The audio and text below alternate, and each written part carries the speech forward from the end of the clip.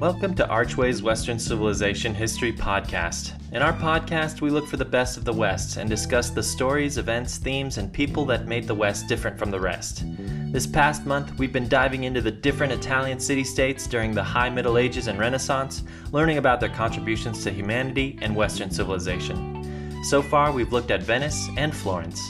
Today, I'd like to travel westward to the top of the Ligurian Sea, where sits an ancient city on a narrow coastal plain resting underneath the backdrop of the western slopes of the Apennine mountain range.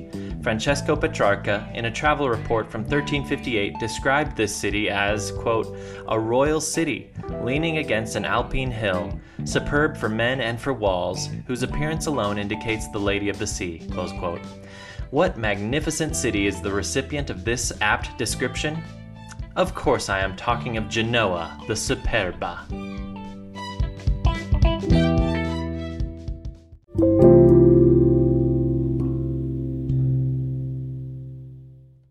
The Encyclopedia Britannica gives a perfect synopsis of Genoa's ancient heritage. Quote, in ancient times, a Ligurian village on the Sarzano hill, overlooking the natural port, prospered through contacts with the Etruscans and the Greeks. As a flourishing Roman municipum, it became a road junction, a military port, and a market of the Ligurians. After the fall of the Roman Empire, followed by invasions of Ostrogoths and Lombards, Genoa long existed in comparative obscurity as a fishing and agrarian center with little trade. By the 10th century, however, the general demographic and economic upswing of Europe brought fresh opportunity and enabled the Genoese to answer the challenge of Muslim raids vigorously. A Fatimid fleet stormed and sacked the town, but the Genoese raised their walls anew and counterattacked under the leadership of their bishop and of the local viscounts. Soon, Genoese merchant ships were trading briskly in the western Mediterranean and calling at Palestinian seaports. Close quote. From this entry, we learn that after being a very old, small, and inconsequential town for most of its history, Genoa suddenly flung itself to the world stage in the 10th century. From there, it would have a meteoric rise as one of the most important military, naval, and merchant powers of the Middle Ages. Like its neighbors Venice and Florence, and the other maritime republics of Pisa, Amalfi, Gaeta, Ancona, and Ragusa, Genoa tried to emulate the Republic of Rome in its political system by having a representative democracy with a constitution. Genoa had its own unique twist, however, with its government calling itself the Compagnia Communis. This was a voluntary association where each citizen would contribute arms, capital, and labor to the life of the community. And so already we see this idea of self-determination and voluntarism. The assets of the government were overseen by officers called consuls, who were elected by popular democracy. An assembly would be held once each year where the community would decide who the consuls would be. In addition to being a communal republic, Genoa was deeply religious, and John the Baptist was christened as the patron of the city. This stable government appealed to people in the surrounding areas, and the area flourished. During the 11th century, Genoa grew to a town of about 100,000 inhabitants. Its commercial fleets were rivaled only by Venice's. An old saying soon developed, Genuensis ergo mercator. Essentially, this was a stereotype, he's Genoese, therefore he's a merchant.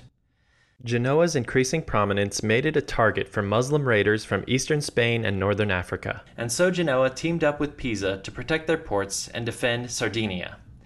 After defeating the Muslims in East Spain and at Sardinia, the Pisans and Genoese sailed down together to Tunisia, to a city called Mahdia, where they burned down the entire fleet of the Fatimid Caliphate while it was still docked in the harbor. With the Muslim fleet destroyed, the Pisans and the Genoese achieved dominance of the West Mediterranean. Genoa asserted its ownership over the islands of Corsica, Sardinia, and Nice, much to the chagrin of the Pisans. This effectively gave control of the entire Tyrrhenian Sea to this tiny Christian republic. This happened to be right around 1096, when Pope Urban II called for the First Crusade. The First Crusade was an effort by the Christians of Western Europe to save their beleaguered fellow Christians, the Byzantines, and restore the Holy Land to Christian control. The First Crusade was a pivotal moment in the history of Genoa for several reasons. First of all, the Genoese navy achieved international praise and glory as it played a key role in transporting many of the Crusaders from Western Europe to their destination in the Holy Land, and then it participated in the important naval action, the blockade of Antioch, allowing the troops on the ground to gain victory that day. Second of all, during the First Crusade, Genoa forged important alliances with the Byzantines. They also helped establish some of the Crusader kingdoms, such as Antioch, which became key allies as well. The trade deals they made replaced the Jewish and Muslim middlemen with the Italian merchants. Trade with these Eastern powers gave Genoese merchants access to Eastern spices, dyes, and medicines, African wool, skins, coral, and gold. In exchange, the Genoese shipped manufactured goods from Europe, such as cloth and metals, to the east. So it became a profitable venture both ways. This trade caused banking and shipbuilding to flourish in Genoa and was a huge boost to the local textile industry. Genoese cloth makers invented a rough denim cloth that became particularly popular called blue jean, named after Genoa. It was used by sailors for work and to cover their goods on the docks to protect them from the weather. This textile evolved into the blue jeans that we know and love today, especially here in America. Third of all, the First Crusade got the Genoese really acquainted with that part of the world, which would become very important to their empire in the coming centuries. By the 1200s, the Genoese would have neighborhoods and full-fledged colonies in far-flung places like Antioch, Constantinople, and Kaffa, creating a broad stretch of the Crimean coast ruled by the Genoese. Many Aegean islands also became independent Genoese principalities. The economic development of these areas would soon outstrip their neighbors, including Constantinople itself. Fourth of all, in the First Crusade, the Genoese scored some really cool artifacts, including the ashes of John the Baptist and an emerald octagonal chalice of the Roman era taken from Caesarea. This beautiful, delicate chalice was said to have been used in the Last Supper. Later, many would claim it was the Holy Grail itself. Genoa was honored to possess these artifacts, and these relics were a boon to the morale and spirituality of the city. Genoa possessed the chalice all the way till 1805, when Napoleon, convinced that the chalice was the Grail, seized it during his conquest of Genoa. Unfortunately, it shattered while it was being shipped back to France. But the French fixed it, and they sent the glued back together thing back to the Genoese in 1816. Anyway, that's a big tangent, but the final benefit of the First Crusade was that it made the 1,200 Genoese crusaders who fought on the ground into an elite fighting unit known as the Genoese Crossbowmen. Over time, these warriors would train many other Genoese in their ways, creating a force of extremely deadly mercenaries. Genoese crossbowmen were armed with crossbows made locally by the Balistrai Corporation. They also carried daggers, wore chainmail shirts called hauberks, and carried large shields called pavises. After firing a bolt, the crossbowmen would hide behind their pavises while reloading. This protected them from other ranged attacks. What makes the Genoese crossbowmen so special is they operated in teams of 3. One would set up and maintain the pavis, while another would shoot and another reload a second crossbow, handing him to the shooter when reloaded. This doubled the rate of fire of the more skilled crossbowmen in the unit. Genoese crossbowmen were so deadly and effective that Pope Urban II and other popes tried to ban the use of the crossbow and other missile weapons. The Second Council of the Lateran in 1139, Canon 29, states that, quote, "We prohibit under anathema that murderous art of crossbowmen and archers, which is hateful to God, to be employed against Christians and Catholics from now on." Now, cynical historians claim that the popes were concerned that simple peasants were now able to effectively kill nobles who had trained in combat their whole lives. Regardless of their motives, the very Christian Genoese ignored these decrees, as did the vast majority of Europe. The crossbow and the bow were the great equalizers, and if you wanted to disarm the peasants, then you'd have to come and take it away. And that's exactly what many kings tried to do. For 400 years, the Genoese crossbowmen, as one of the most successful and elite military corps, made many enemies of the rich and powerful throughout the European continent. After the 1248 siege of Parma, Frederick II was so enraged by his defeat that he ordered all of the crossbowmen prisoners to have their fingers cut off. Nevertheless, in spite of the ban and in spite of the hate they were getting from nobility, effective military tacticians and generals often employed the crossbowmen in many different campaigns. One of the most unfortunate campaigns for the Genoese crossbowmen was during the Hundred's Year War between Britain and France. Now, pairing French knights with Genoese crossbowmen seems like a very, very deadly combination. Unfortunately, the French nobility did not fully understand how to employ the Genoese. In an embarrassing blunder, during the Battle of Crécy, the French deployed the crossbowmen to duel with the English longbowmen, while the Genoese pavises and extra munitions were still in the back of the luggage train. Without their shields to protect them and the extra munitions to fire rapidly, it made the Genoese strategy pointless. The Genoese fired 2 volleys, but seeing that they were outranged by the longbows, which had triple the range of the crossbow, the Genoese knew that their best option was to retreat. The French knights declared the Genoese traitors and cowards and slew them on their retreat. After which, these French knights repeatedly charged the fortified English archers until thousands of the knights had died. The total losses for the battle ended up being 4,000 killed, including 1,542 nobles for the French alone. Meanwhile, the English lost about 40. That's what happens when you don't respect the Genoese. And so you can see, after the First Crusade, the Genoese succeeded as both a powerful navy, a wealthy mercantile empire, a place of religious pilgrimage, and a fearsome military force. This brought peace and prosperity to the city for the next 300 years. The living standard of the entire population, including fresh immigrants, constantly improved. Municipal and family pride led to the construction of splendid buildings, wharves, bridges, and churches. One of these buildings, according to travel.it, was the Palazzo del Comune, which was the fulcrum of commercial and maritime activity in Genoa for centuries. The original edifice was built in 1260 as a Palazzo del Comune. In 1451, the palazzo became the home of Banco di San Giorgio, one of the most powerful banks in Europe, which managed the finances of the Republic of Genoa until the 17th century. According to tradition, Marco Polo, confined in the prison that once located in the palazzo, dictated Il Milione to Rusticolo de Pisa, his cellmate, after the victory of the Genoese at the Battle of Meloria. The Fourth Crusade presented new challenges for Genoa. First of all, the Genoese did not want to participate in it, since it involved sacking Egypt for some reason.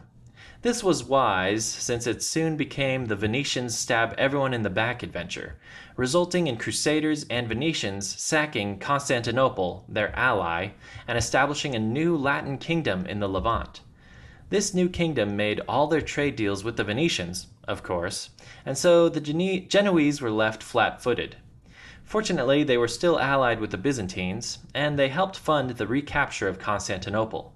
With the Byzantines restored, Genoa regained its lucrative trade deals, and Genoa and Pisa were given exclusive monopolies over trade in the Black Sea.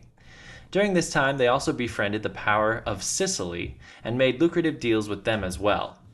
Sadly, some of these deals led Genoa, like Venice, to involve itself more deeply with the slave trade. With their Black Sea monopoly, they were able to sell both Baltic and Slavic slaves, as well as Armenians, Circassians, Georgians, Turks, and other ethnic groups of the Black Sea and Caucasus. They sold them to the Muslim nations of the Middle East. When Venice eventually pushed them out of this market, the Genoese switched, selling captured Muslims to Christian Europeans. Even after this, Venice continued to gun for Genoa. A pivotal 14th century war with Venice has come to be called the War of Chioggia.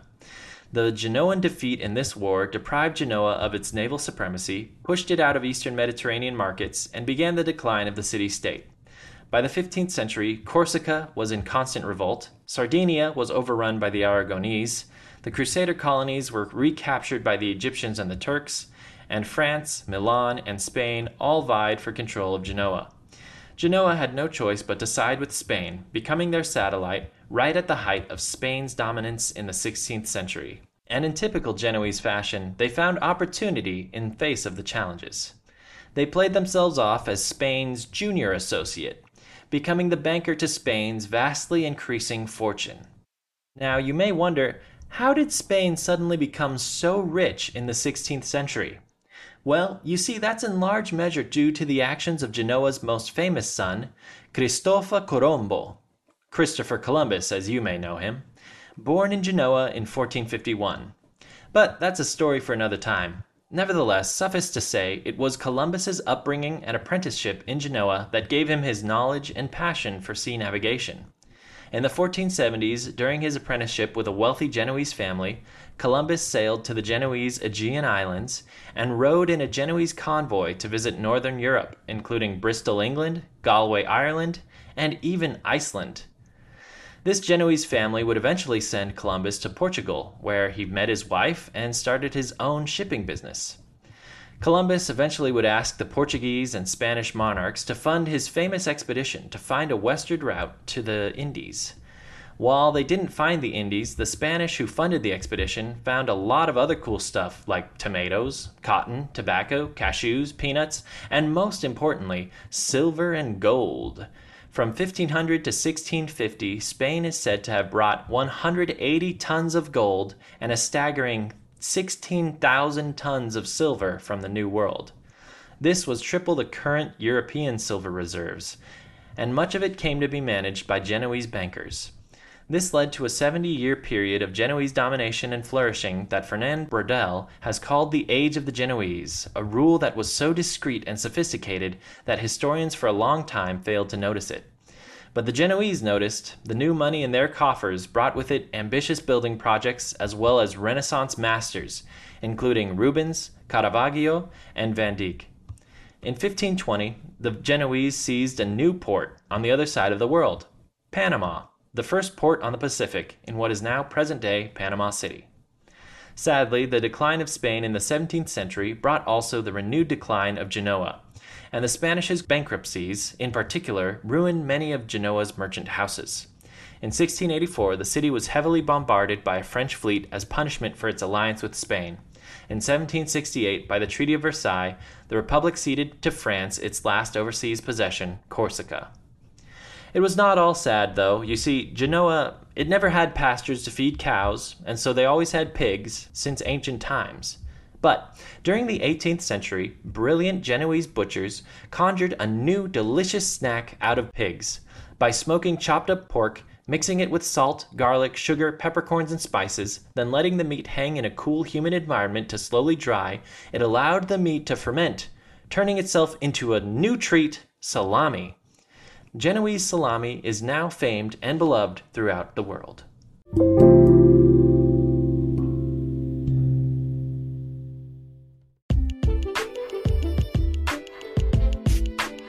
And that concludes our episode for today. I hope you had as much fun learning about Genoa as I did researching it.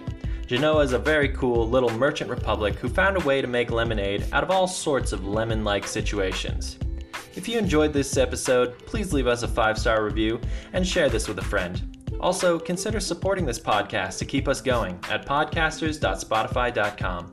For more information on this topic, check out the sources listed in the description. I'm Doug Archway, and that's history for you.